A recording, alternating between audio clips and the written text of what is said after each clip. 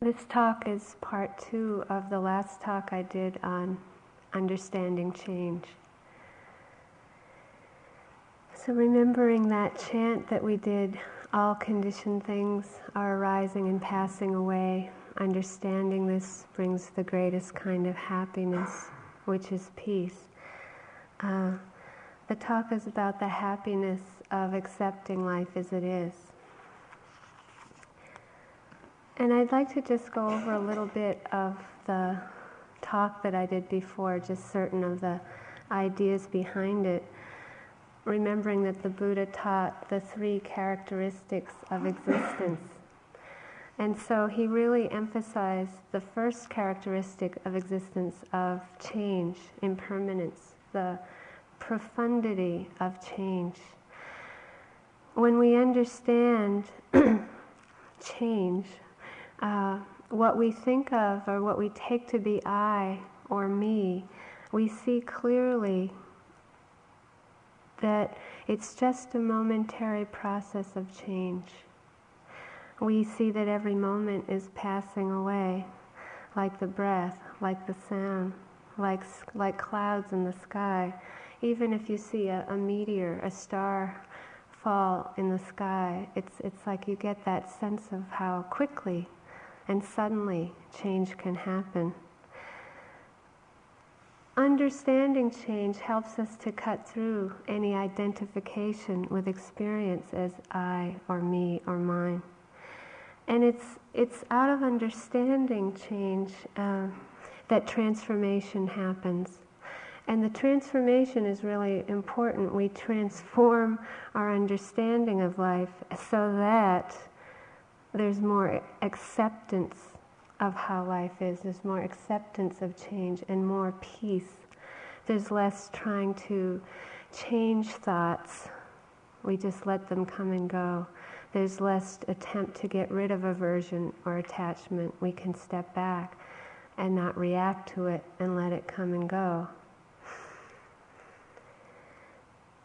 When we can understand change, there's less resistance to change. And because we can understand change, we can understand dukkha, the second characteristic of existence.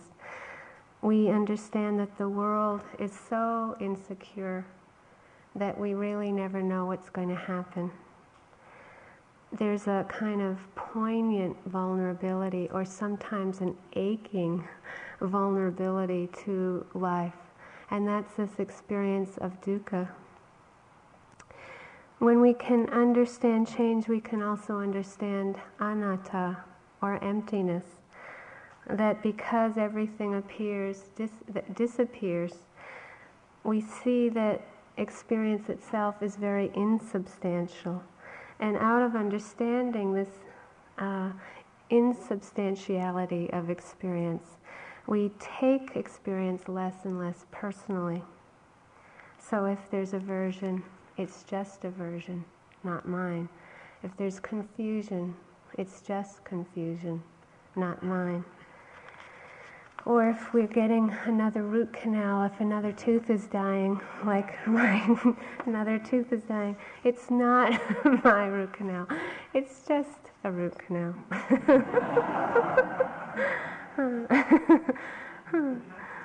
Another root canal. Pretty soon I figure there's not going to be any more root canals to go. We sure have a lot of teeth.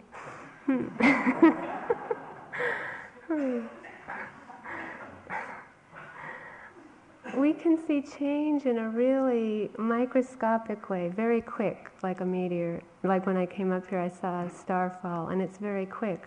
Or we might see the body changing over a lifetime. That's very slow. Or, universes appearing and disappearing. That's, again, quite slow. Dinosaurs coming and going, or turtles, or planets. Our own Earth is alive, comes and goes. So within our own body, mind, there's the physical sensations, there's breath, there's sound, there's consciousness itself, there's mindfulness, fear, equanimity, everything conditioned passes away. And it's like all of us could talk for the rest of the 3-month retreat about change. That's how profound it is. And the teachings revolve around it. So it's important to ask ourselves at times, how are we relating to change? Wisdom is relating to change with acceptance. And we see out of this understanding that we really don't need to do anything with what's happening. We don't have to do anything with thoughts. We don't have to do anything with emotions. We don't have to do anything with the earth, that it does come and go by itself. But we don't need to do anything with what's happening, but we need to show up. It's just basically showing up for life and showing up for more and more of our experience. If we look at how we relate to experience when we first start to practice, usually there's so little of how life is that we're able to accept. And I see the practice as a gradual opening to more and more of the range or fullness of what it is to be a human being. If we see clearly, we can have a relationship of, it's a kind of exquisite softness with how life is. And that's when the struggle isn't happening. We really are at peace. And we can relate to life like the clouds were today. I was amazed that after the storm, how beautiful these clouds were today, coming and going. If you ever feel like things are getting too solid, or if you feel like you're going too fast, it's always interesting to just go out and look up at the clouds, because they're so light, they're so full of change, they're amazing.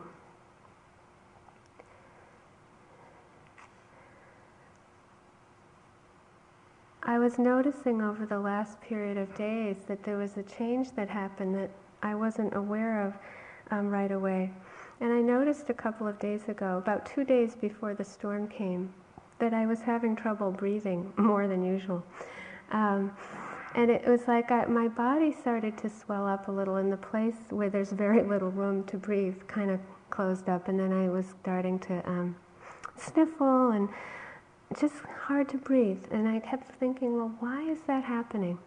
And anytime I ask myself, why is this happening, I remember, wait a minute, it is happening. It's always going from why to it is. So I just was okay with it. The next day, it got so much more intense. I was just sneezing and sniffling and, what is this? Why is this happening? Did I eat something funny? Am I allergic to something? What happened?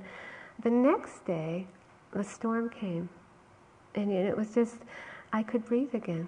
It was like this kind of build-up of pressure and moisture, the elements. And it was so interesting for me to look back and see that all the ways I had tried to figure it out, it had nothing to do with what I was trying to figure out. And it was inevitably, it was just being okay with how it was. But it amazes me how sensitive our bodies really are. Anyone who has any arthritis will notice when it gets muggy or rainy like yesterday, like tropical kind of weather, the body swells up. We're very sensitive. We're so much part of how the earth is. We aren't separate from it. Or some people were talking about today about how the storm affected them, like the moods, how emotions really got affected, whether it was sadness or vulnerability or just these wild swings of mood. Again, we're very part of how things are. We're not separate. We tend to limit ourselves so much. The range of what we find acceptable or understandable is so small. And the more we close off to the experiences of life that we don't understand or that we find difficult or unpleasant, the more we close off to all of life, the more we feel separate, the more we can welcome and accept change, the more we really can understand about life and be happy. So for example, if it's not okay for us to experience anger, we close off to all of life at that moment that anger appears. Or if we're not okay with experiencing confusion, if we're attached to clarity, when confusion comes, what is our relationship to that? Because if we can't be open to that change, then we close off to all of life. So if the direction of the practice is going in a direction where you're closing off more because one's getting attached to clarity, for example, that's sad, because the range of the practice is meant to open up to all experience, no matter what's happening. If we are only open to the experience of equanimity or balance, what happens when the mind is reacting? What happens when change happens? Which it will. Equanimity isn't permanent. Clarity isn't permanent.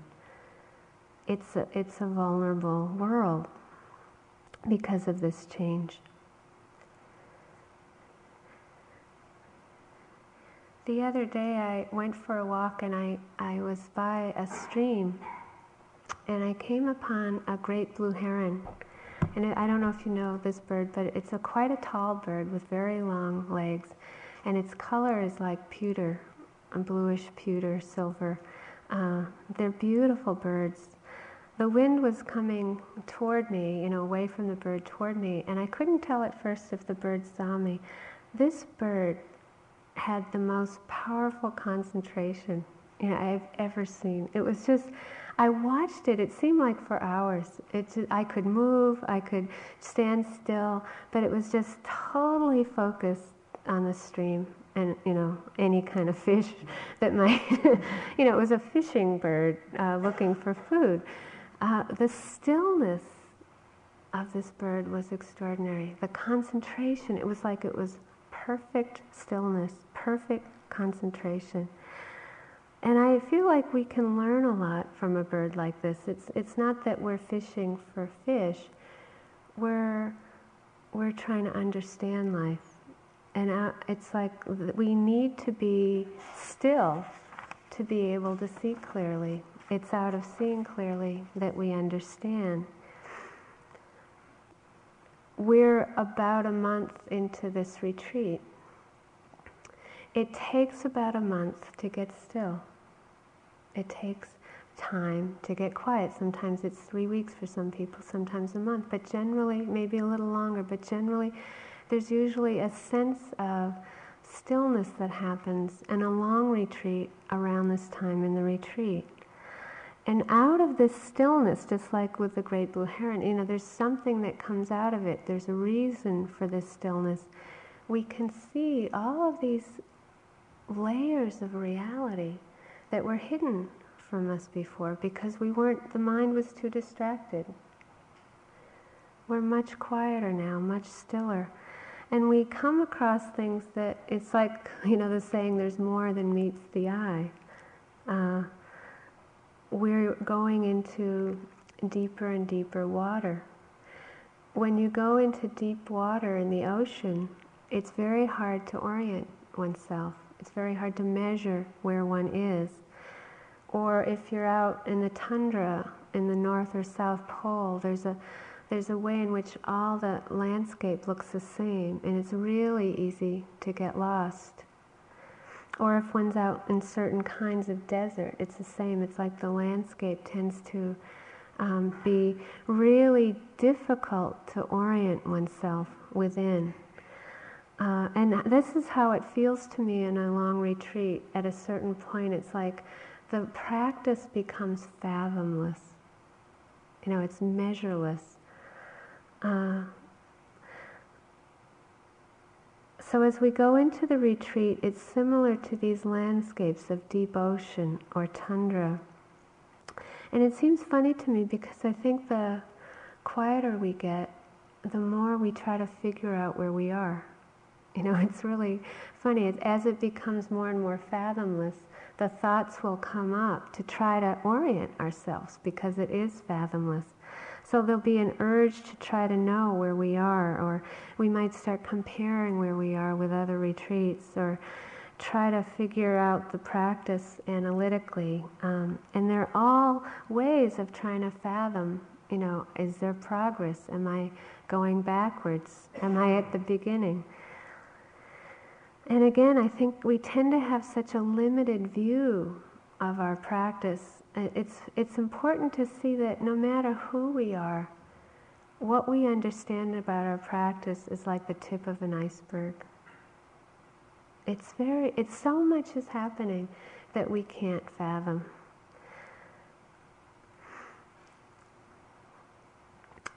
And there are a lot of surprises, suddenly one will see that one is much more quiet than one thought one was, or you'll see that you relate to something that you've had difficulty with, and suddenly that you know how to do it with more skill. I find nature a teacher for these kind of surprises. There's a plant, a bush or tree called witch hazel. Some of you might know witch hazel from putting it on yourself. It's a medicinal herb, but it's also a tree. And in New England, it's the only tree that flowers at this time of year. The rest flower in the spring. And I've seen witch hazel flower in the snow here, and it's such a surprise. It has these very tiny yellow flowers. And to know that there's some plants that are flowering in the winter, it's an amazing thing. And that's how our practice is. Sometimes we'll feel like it's really winter, but actually there's something flowering. One of the most amazing things to me about the trees here is that they're all ready for next spring. Their buds are all ready for next spring, and yet it's autumn. There's a Native American Chippewa saying, "As my eyes search the prairie, I feel the summer in the spring." It's like one really has to understand that there's a lot of things ripening in our practice, but we can't see them. There's summer in the spring, or flowering in the winter. Reps has a very short little saying. It's called announcement. It's 2 lines. Announcement. Each seed is each seed's child. And that's how our understanding is. Each seed is each seed's child. Mindfulness is like this. Anytime we remember to come back to the present moment, it conditions another moment to remember to come back to the present moment. That's each seed is each seed's child. Each moment of mindfulness conditions another child of mindfulness. Even though we can't control when that will appear, it will appear. And so it takes just a certain surrender of again, we show up, we do the best we can, but then it's letting go of control, because we can't control when that seed will appear.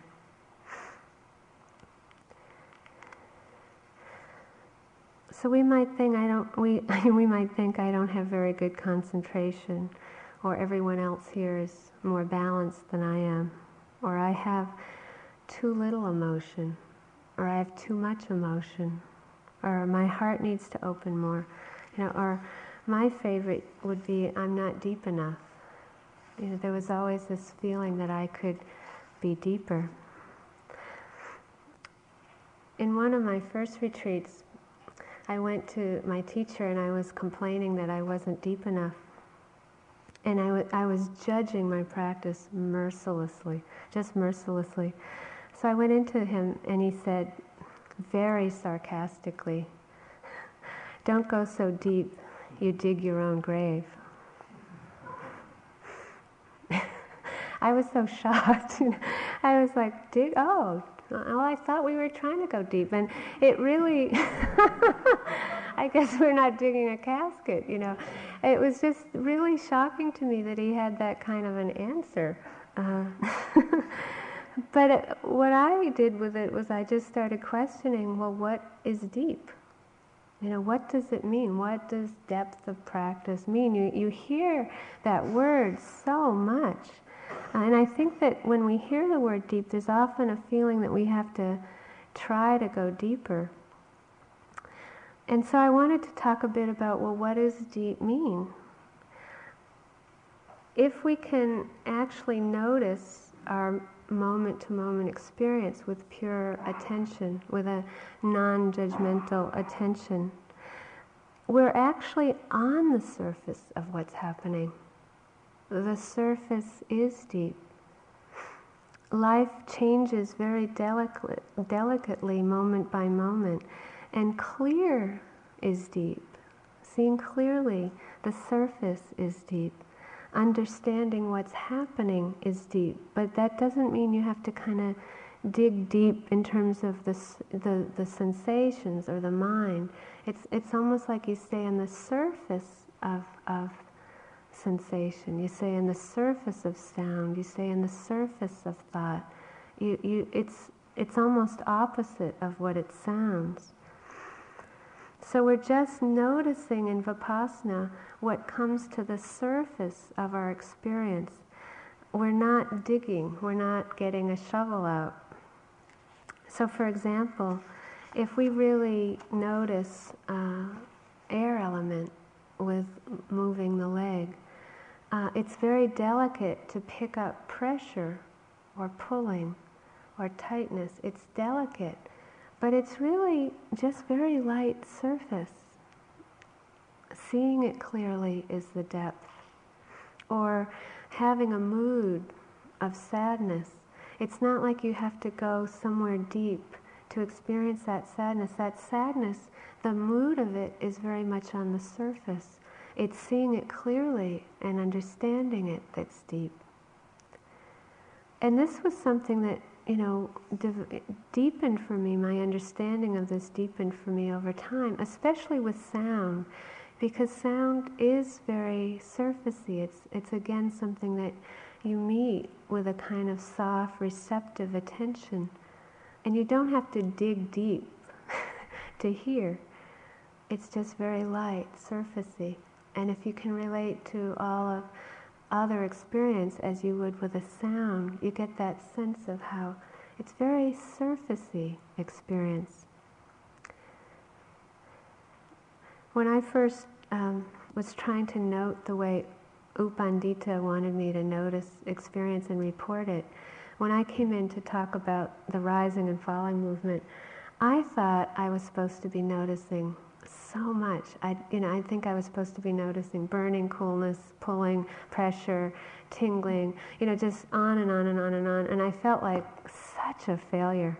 And I'd go in and I felt like, a dog with my ears down and my tail down, and just like, finally I had the guts to just say what I noticed. And it was just light pressure moving. And it was like that ability to just be honest kind of broke through for me, my understanding about it, because it was just so simple. It's all I noticed, and it was just what I was noticing. And that's all I noticed with the breath for 3 months. It was just pressure, light pressure moving. Over time, I started to notice, when I stopped struggling with that it should be other things, I slowly started to notice that the pressure moved slowly. And then if I might notice the pressure was medium pressure or strong pressure or light pressure, but for a long time, for 3 months, it was just pressure. There wasn't, coolness moving, or there wasn't tingling. It was very interesting for me to get that ability to just accept actually how much it seemed it was very surfacey. And the more I kind of just let it be, the lighter it got. The more light it got, the lighter it got, the more it started to disappear, the more I let it be how it was.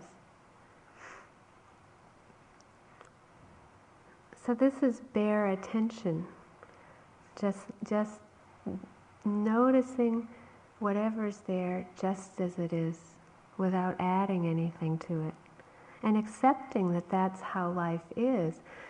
We don't always want to accept that that's what the body is. Fire element, earth element, water element, air element, coming and going.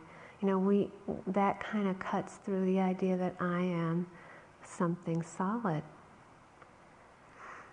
And again, it's like the stillness is what allows us, the stillness of mind is what allows us to see with that kind of delicacy and bareness. The birth and death of a moment is very delicate.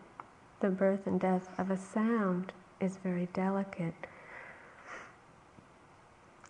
Understanding something about the nature of life happens out of this purity of awareness itself. And this understanding is what we call depth. Understanding change, anicca, understanding dukkha, understanding anatta. This is all the depth. So sometime you might notice the movement of the breath, and it's just light pressure moving. And there might not be any understanding with it, so it won't feel like that much is happening. But there's more happening than you realize. Really try not to judge the practice. At times we might have an understanding that there's no me, no breath, but just air element coming and going. We might have an understanding that what we call breath is changing, that it's alive, that it's never the same, one breath after another. We might get a sense of the preciousness of the human birth from that understanding. The vulnerability that if we don't take another breath, we're kind of stuck. That's scary, that we never know if we're going to take another breath, is an understanding of dukkha, vulnerability. If we understand that no one is breathing, there's just breathing, that's an understanding of anatta, of emptiness. The understanding can be very light, it can be very wispy, it can be very soft, it can feel deep. But understanding comes and goes. What's really hard in this practice, I think the hardest thing of all, is that understanding comes and goes. And any time it comes, it's really out of our control. It's a kind of grace. Depth has a quality of grace to it, or benediction. And so again, to remember over and over again that all we can do is to show up. That the understanding will happen by itself. We don't have to try to make the depth happen.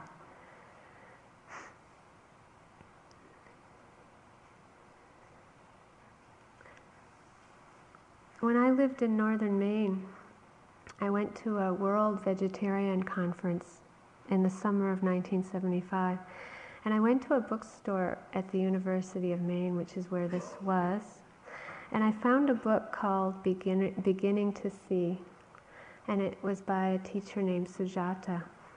And the book had little stick figures of human beings, and there would be no face, just a round circle for a face. And the bodies were totally empty. And it was such a simple book. And so in each page there'd be a different thing the stick figure human being was doing. So the first page was a stick figure walking. And it said, there is no one who walks, only walking. Next page, a human being, empty, eating. There is no one who eats, only eating. Next page, a body sitting there. empty head just sitting there, and it said, "There is no one who breathes, only breathing." And the book was like that. It was just, I'd never seen anything like it.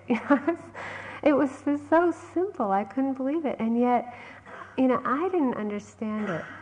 But something went in deeper than my understanding could fathom. It was like it grabbed me. The simplicity of it, the simplicity of it was so deep. And that's what I'm trying to say. The practice, the more simple you keep it, the deeper it is. And it's so hard for us because we're so complicated. Right? It's almost like you have to pat your head sometimes and say, it's okay. I know you think it's complicated, but it's so simple. It's as simple as that book. There is no one who's giving a talk, only talking. There's no one who cries, only crying. There's no one who hears the geese flying over, only hearing. It's just any moment you can say that, and it's so amazingly profound. And that book is what I know. I just shut the book in the bookstore and I said, yeah, that's my path. I just understood it. I knew it. It was so direct, and I trusted that directness. So I wrote the person who wrote the book, and this woman who worked for him wrote me back and said, yeah, there's a 3-month retreat happening in Bucksport, Maine, and you can come in for the last 2 weeks. And it was so simple. I mean, for me at that time, if it had even happened in Massachusetts, I probably wouldn't have come. And it was so incredible to have it just very close to me. Karmically, it was an amazing experience. And I've always been thankful for running into that book and the simplicity. If it had been something where even if the pictures had said something and then there were these long, complicated explanations, it wouldn't have affected me that deeply.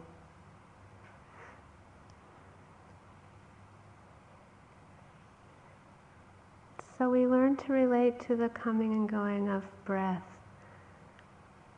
That it's okay, it appears and disappears. There's nothing to do with it, but just notice it come and go. With sound, with body sensations, with thoughts, with emotions, mental states. We can have this relationship to change of just showing up, noticing it, and at times understanding will come. The other day, I took a walk, and this was just a few days ago, and the walk where I'd seen the great blue heron was a week before, and on that walk, it was one of these most amazingly magical days. It was one on the weather when it was in the 80s here, and I just saw lots of animals, and I had this very powerful time. And so when I went on for this walk just a few days ago, I was trying so hard not to be attached to the walk that I'd had before, but I couldn't let it go. It was like it was just so magical, and I kept telling myself, this is a new day, this is a new walk, you don't need to compare, and anytime you're having those kind of thoughts, you're already caught, And I was fighting it, I was like, I'm not attached to that other walk, I've let it go. And the thoughts kept bombarding me, it was like, this isn't good enough. This walk is much worse than the other one. And then it was like, oh, I'm so tired. I felt tired. I'm not as open. I won't see any animals. I was just getting more and more negative. And finally, I just thought, come on. Oh, yeah, it's just wanting. It's so amazing. You see, I could just talk myself till I was blue in the face that I wasn't attached. It's okay. It's just another day. This is a wonderful day. Anytime you're bargaining with yourself like that, or you're trying to rationalize with yourself, it's too complicated.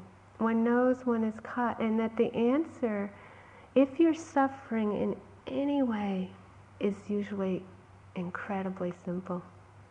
This is why I love the Buddhist teaching, because it all boils down to check for wanting or check for not wanting.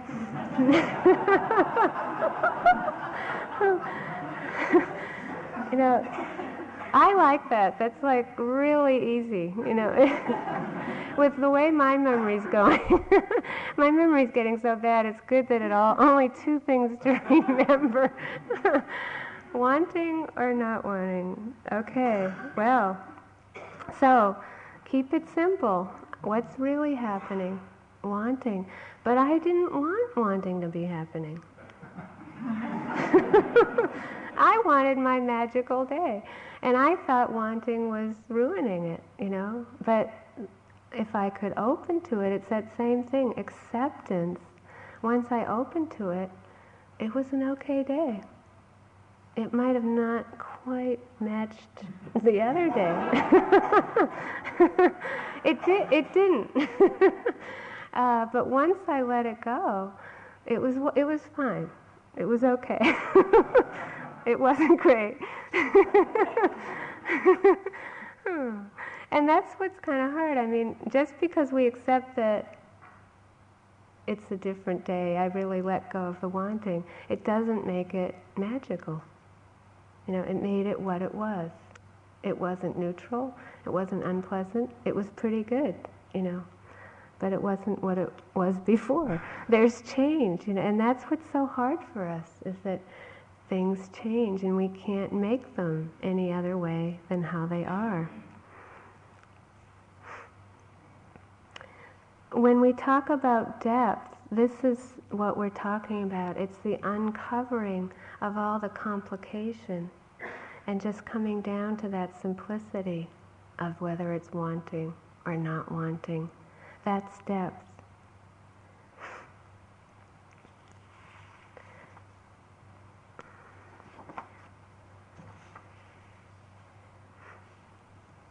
Understanding that our body, what we call my body, or what we call your body, or what we call a chipmunk's body, or what we call a star, is all this changing earth, air, fire, and water, really can help us cut through our sense of separateness, of I or me. And today when I was, yesterday and today, I was thinking about how we're just borrowing earth element for our body. It's like a container. We borrow air or wind element for our breath. We borrow water element for our thirst to keep our body smoothly running. It's like if you can see that everything that we have is shared with us. We're sharing water element with every being on the planet. It rolls around like that. Every cell of water has been everywhere on this earth. Earth element, you know, it's just amazing when one can start to see that that's what we truly are made of, this changing, interconnected elements. When we're eating, it's a wonderful place to be aware of this, because, you know, when we're eating, at a certain point, if you're eating something, what point is it you? Is it you when you're looking at your plate of food? Say, we've had a lot of potatoes lately. You know, like say you're looking at a potato, and you're looking there, at what point when you're lifting the home fry or the frittata, you know, whatever it is it me?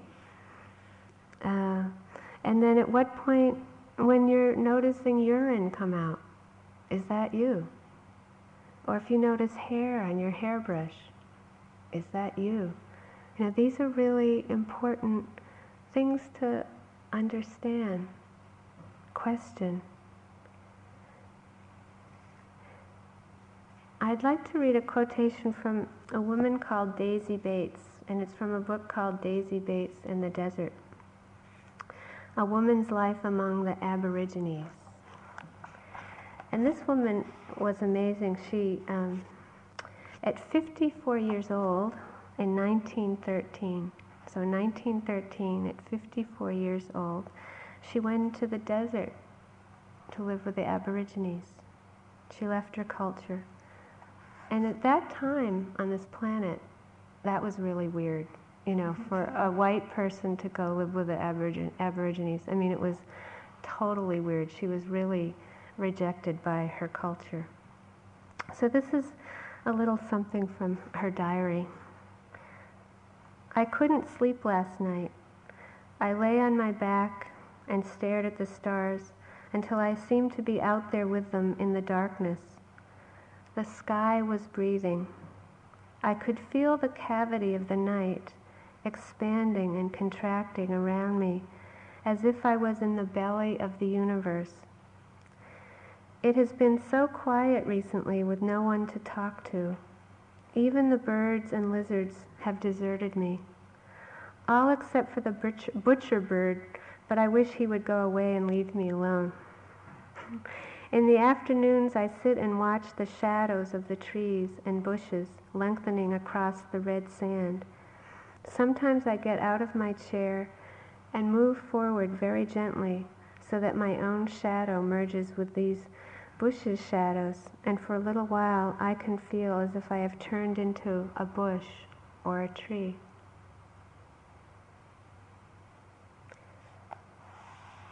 That's quiet.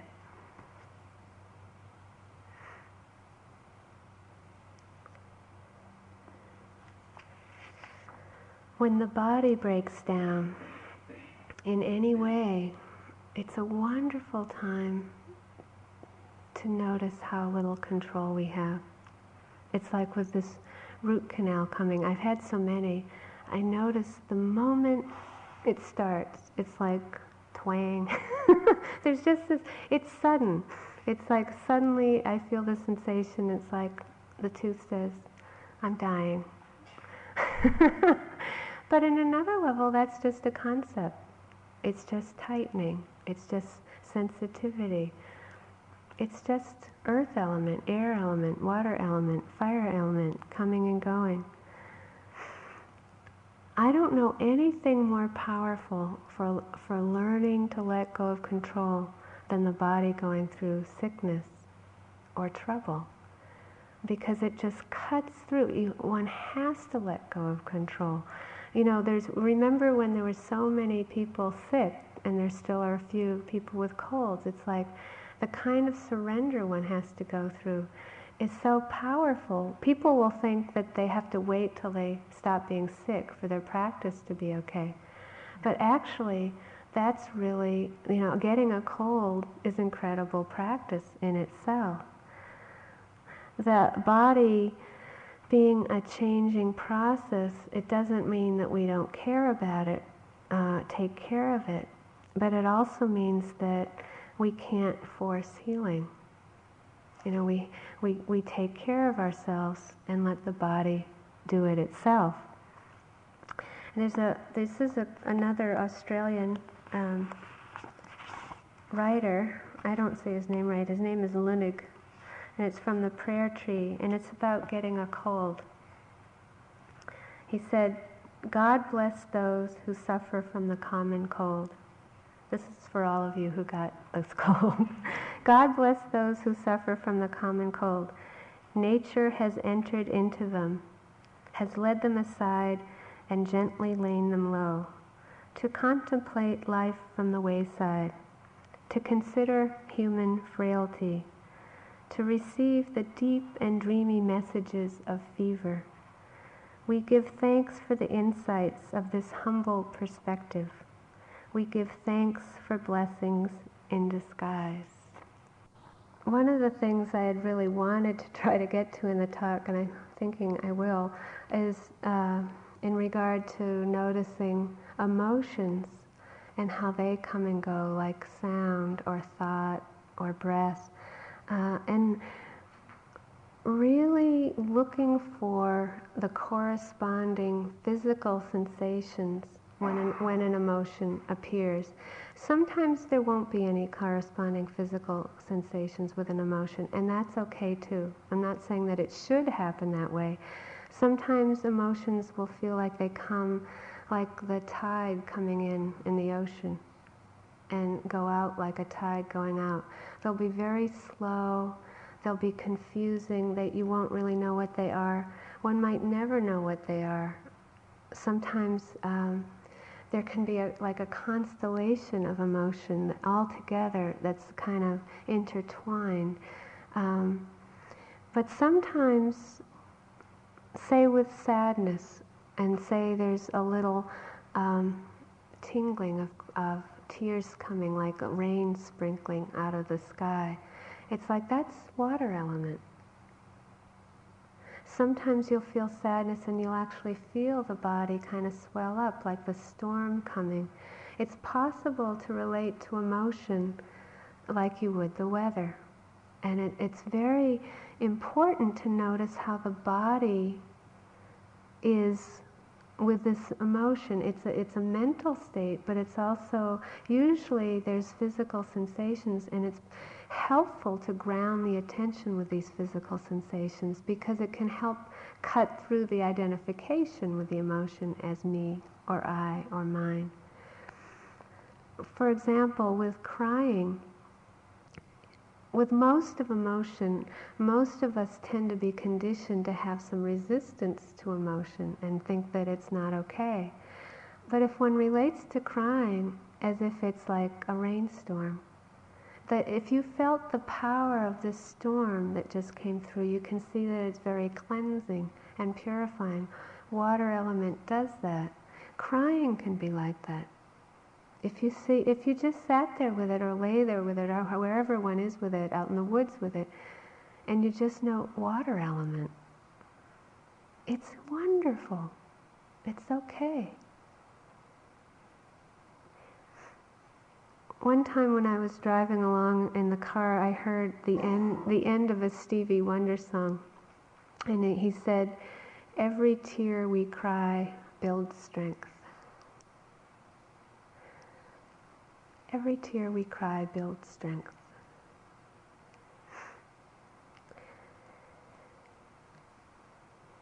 So we can notice moods or emotions come and go. It can be slow, it can be quick, it can be a mental state, it can be noticing physical sensations. Anger, which is one of my favorites, because I imagine a volcano going off. And I love volcanoes. You know, it's like I used to resist anger so much. And when I first moved to Hawaii and I saw a volcano, it just shifted that resistance to that amazing fire and burning contraction to this is an experience that's part of life and is okay to experience. Sadness is an experience that comes and goes in life. Anger is an experience that comes and goes in life. And it's because we think it shouldn't be there, if we don't understand it, that it becomes a problem. It's often, you know, if you remember the talks about if there's an unpleasant feeling and we don't notice it right in that moment, the next moment is aversion. That's 1 second. Okay, 2 seconds go by. we didn't quite notice that aversion. 3 seconds have gone by and we have a lot of aversion. 4 seconds go by, we're still not quite mindful. Just 4 seconds, this is quick. We have a lot of aversion, you know, and it builds. The less mindful we are, it builds. And then it becomes suddenly, this is good practice, 5 seconds, anger. You know, I mean, we're just noticing, wow, anger. And instead of, oh no, not anger, it can be, wow, fire element, you know, earth element. It's incredible. It's interesting if one can relate to it with this understanding that the body is earth, air, fire, and water coming and going. And the emotions are very connected with body. They're very connected with these elements. Anger is often fire element out of balance.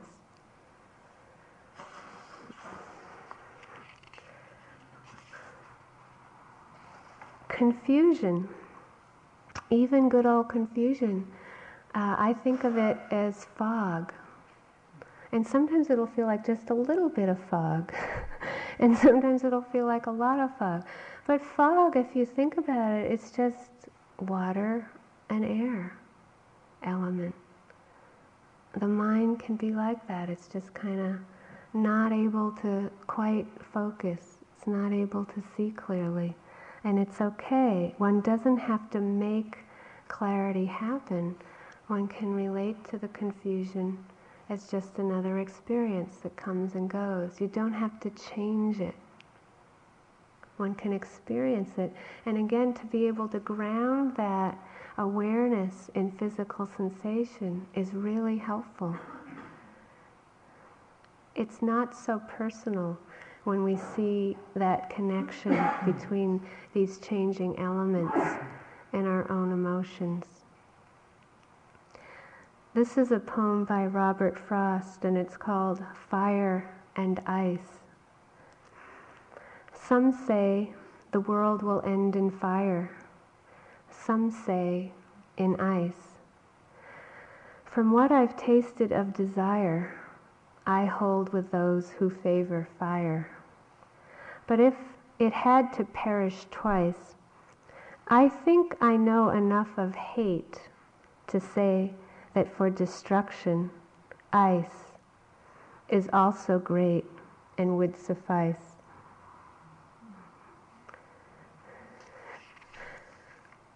Fire, ice, cold, burning, emotion. It's such a helpful way of relating to ourselves. Understanding change in relationship to the world of thought. In the last talk I was talking about how quickly thoughts appear, and thoughts are moving much quicker than physical sensations. They're much harder to see clearly. And whether it's planning or judging or fantasizing, whether it's an emotion of fear or terror or anger, it's important to remember to ask ourselves, do I control that these appear? Am I my mind? Am I my thoughts? Am I my emotions? If one really can be honest with the mind, with the heart, these thoughts are appearing much quicker than we could ever control. You couldn't possibly think that thought, have control over thinking that thought. It's happening quicker than you could control it. My sister had 3 children, and I spent a lot of time raising them. And my youngest nephew, Tony, I saw him the other day, and we were reminiscing about when he was a little kid with me, and it was very fun to do. And I was reminding him that one time I took him to his first movie in a theater, and when he came out, when we were driving in the car, he was very pensive. You know, he's just sitting there really deeply thinking. And I said, what's up, Tony? What's going on? And he looked at me and he just kind of pointed around and he said, this is all a movie, isn't it?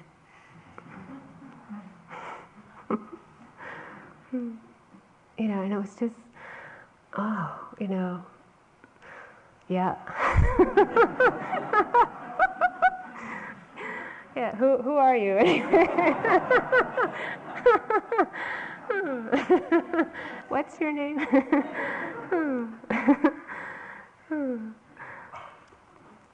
Having a relationship with our mind, it's just a movie.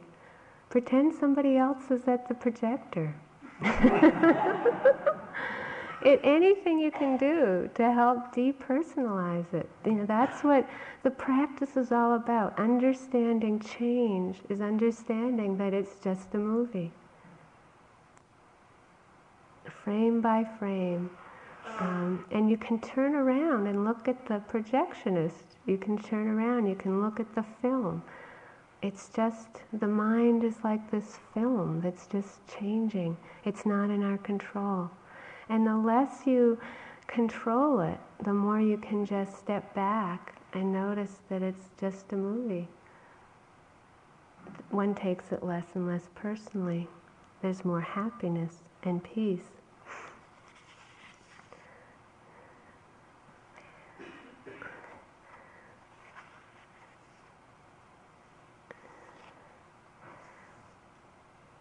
There's such a range of change. There's the level of the body, there's the level of the heart, there's the level of the mind, and there's the level of world systems. There's a level of this earth system that we're on. And worlds come and go. And just as we need to be able to care for our body, care for our heart, and care for our mind with a balance of care and detachment, it's important to relate to our own world, our own earth that way, with this balance of care and detachment. We care about it, and yet there is a way in which the world has its own life. Last year I was in Hopi land, which is a native tribe in this country that has stayed pretty intact in terms of its culture, and recently there's been a lot of pressure of our culture on that culture. And I met a man that carved kachina dolls. He's one of the best that there is, and I felt very lucky to meet him. And Steve and I went to his house and showed us some of his most amazing carvings. And he was just starting to reminisce about the old days when he was young, growing up there. And he said there have been so many changes. And so he just mentioned a few. One was that he said that when he was growing up, he doesn't remember an elder ever raising their voice to a child. Not even a memory of someone raising a voice to a child. And he said that that's really changing as the influence of our culture comes in. And then he said that there were no cars. And when he would work on his cornfield, he had to walk 5 miles to work on the corn. And then he walked 5 miles back. Now that was their way of life. And there's a whole set of prophecies that the Hopis believe in, and a whole understanding of the world and this earth and the changing of the world that is very powerful.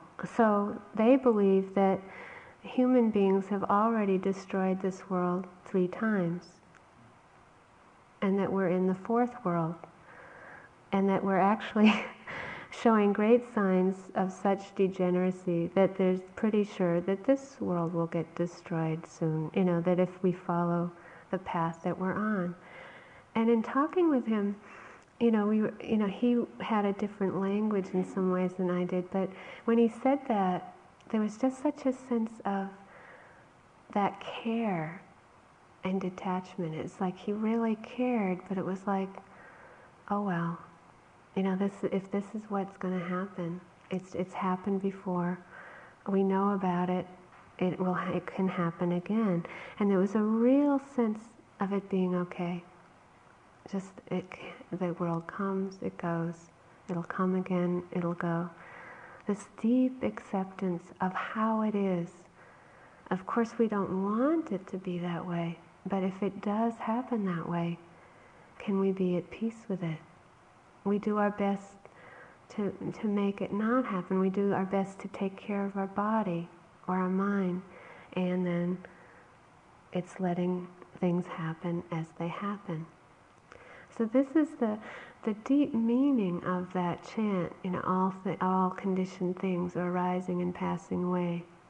Understanding this brings the greatest kind of happiness, which is peace. It's not the happiness that things go our way. It's the happiness of really deeply understanding how life is and not struggling with that.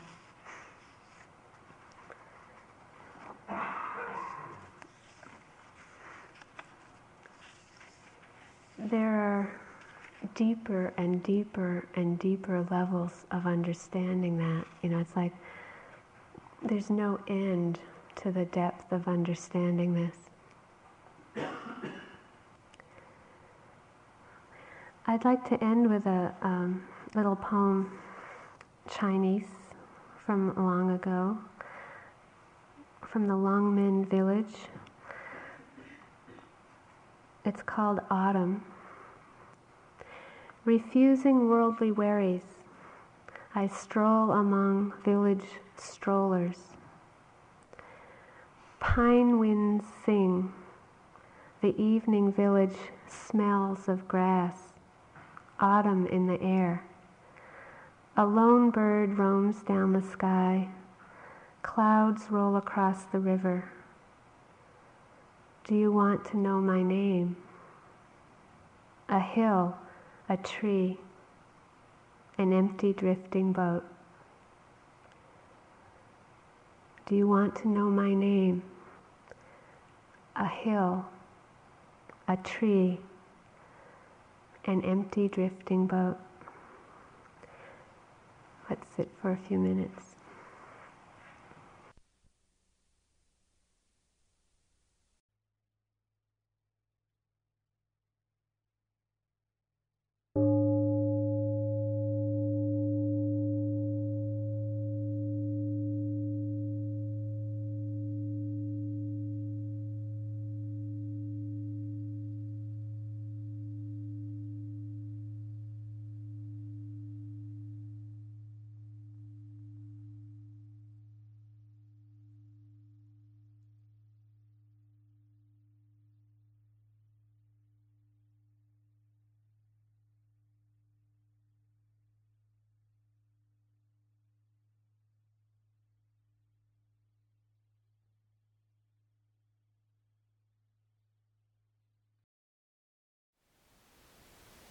Thank you for listening.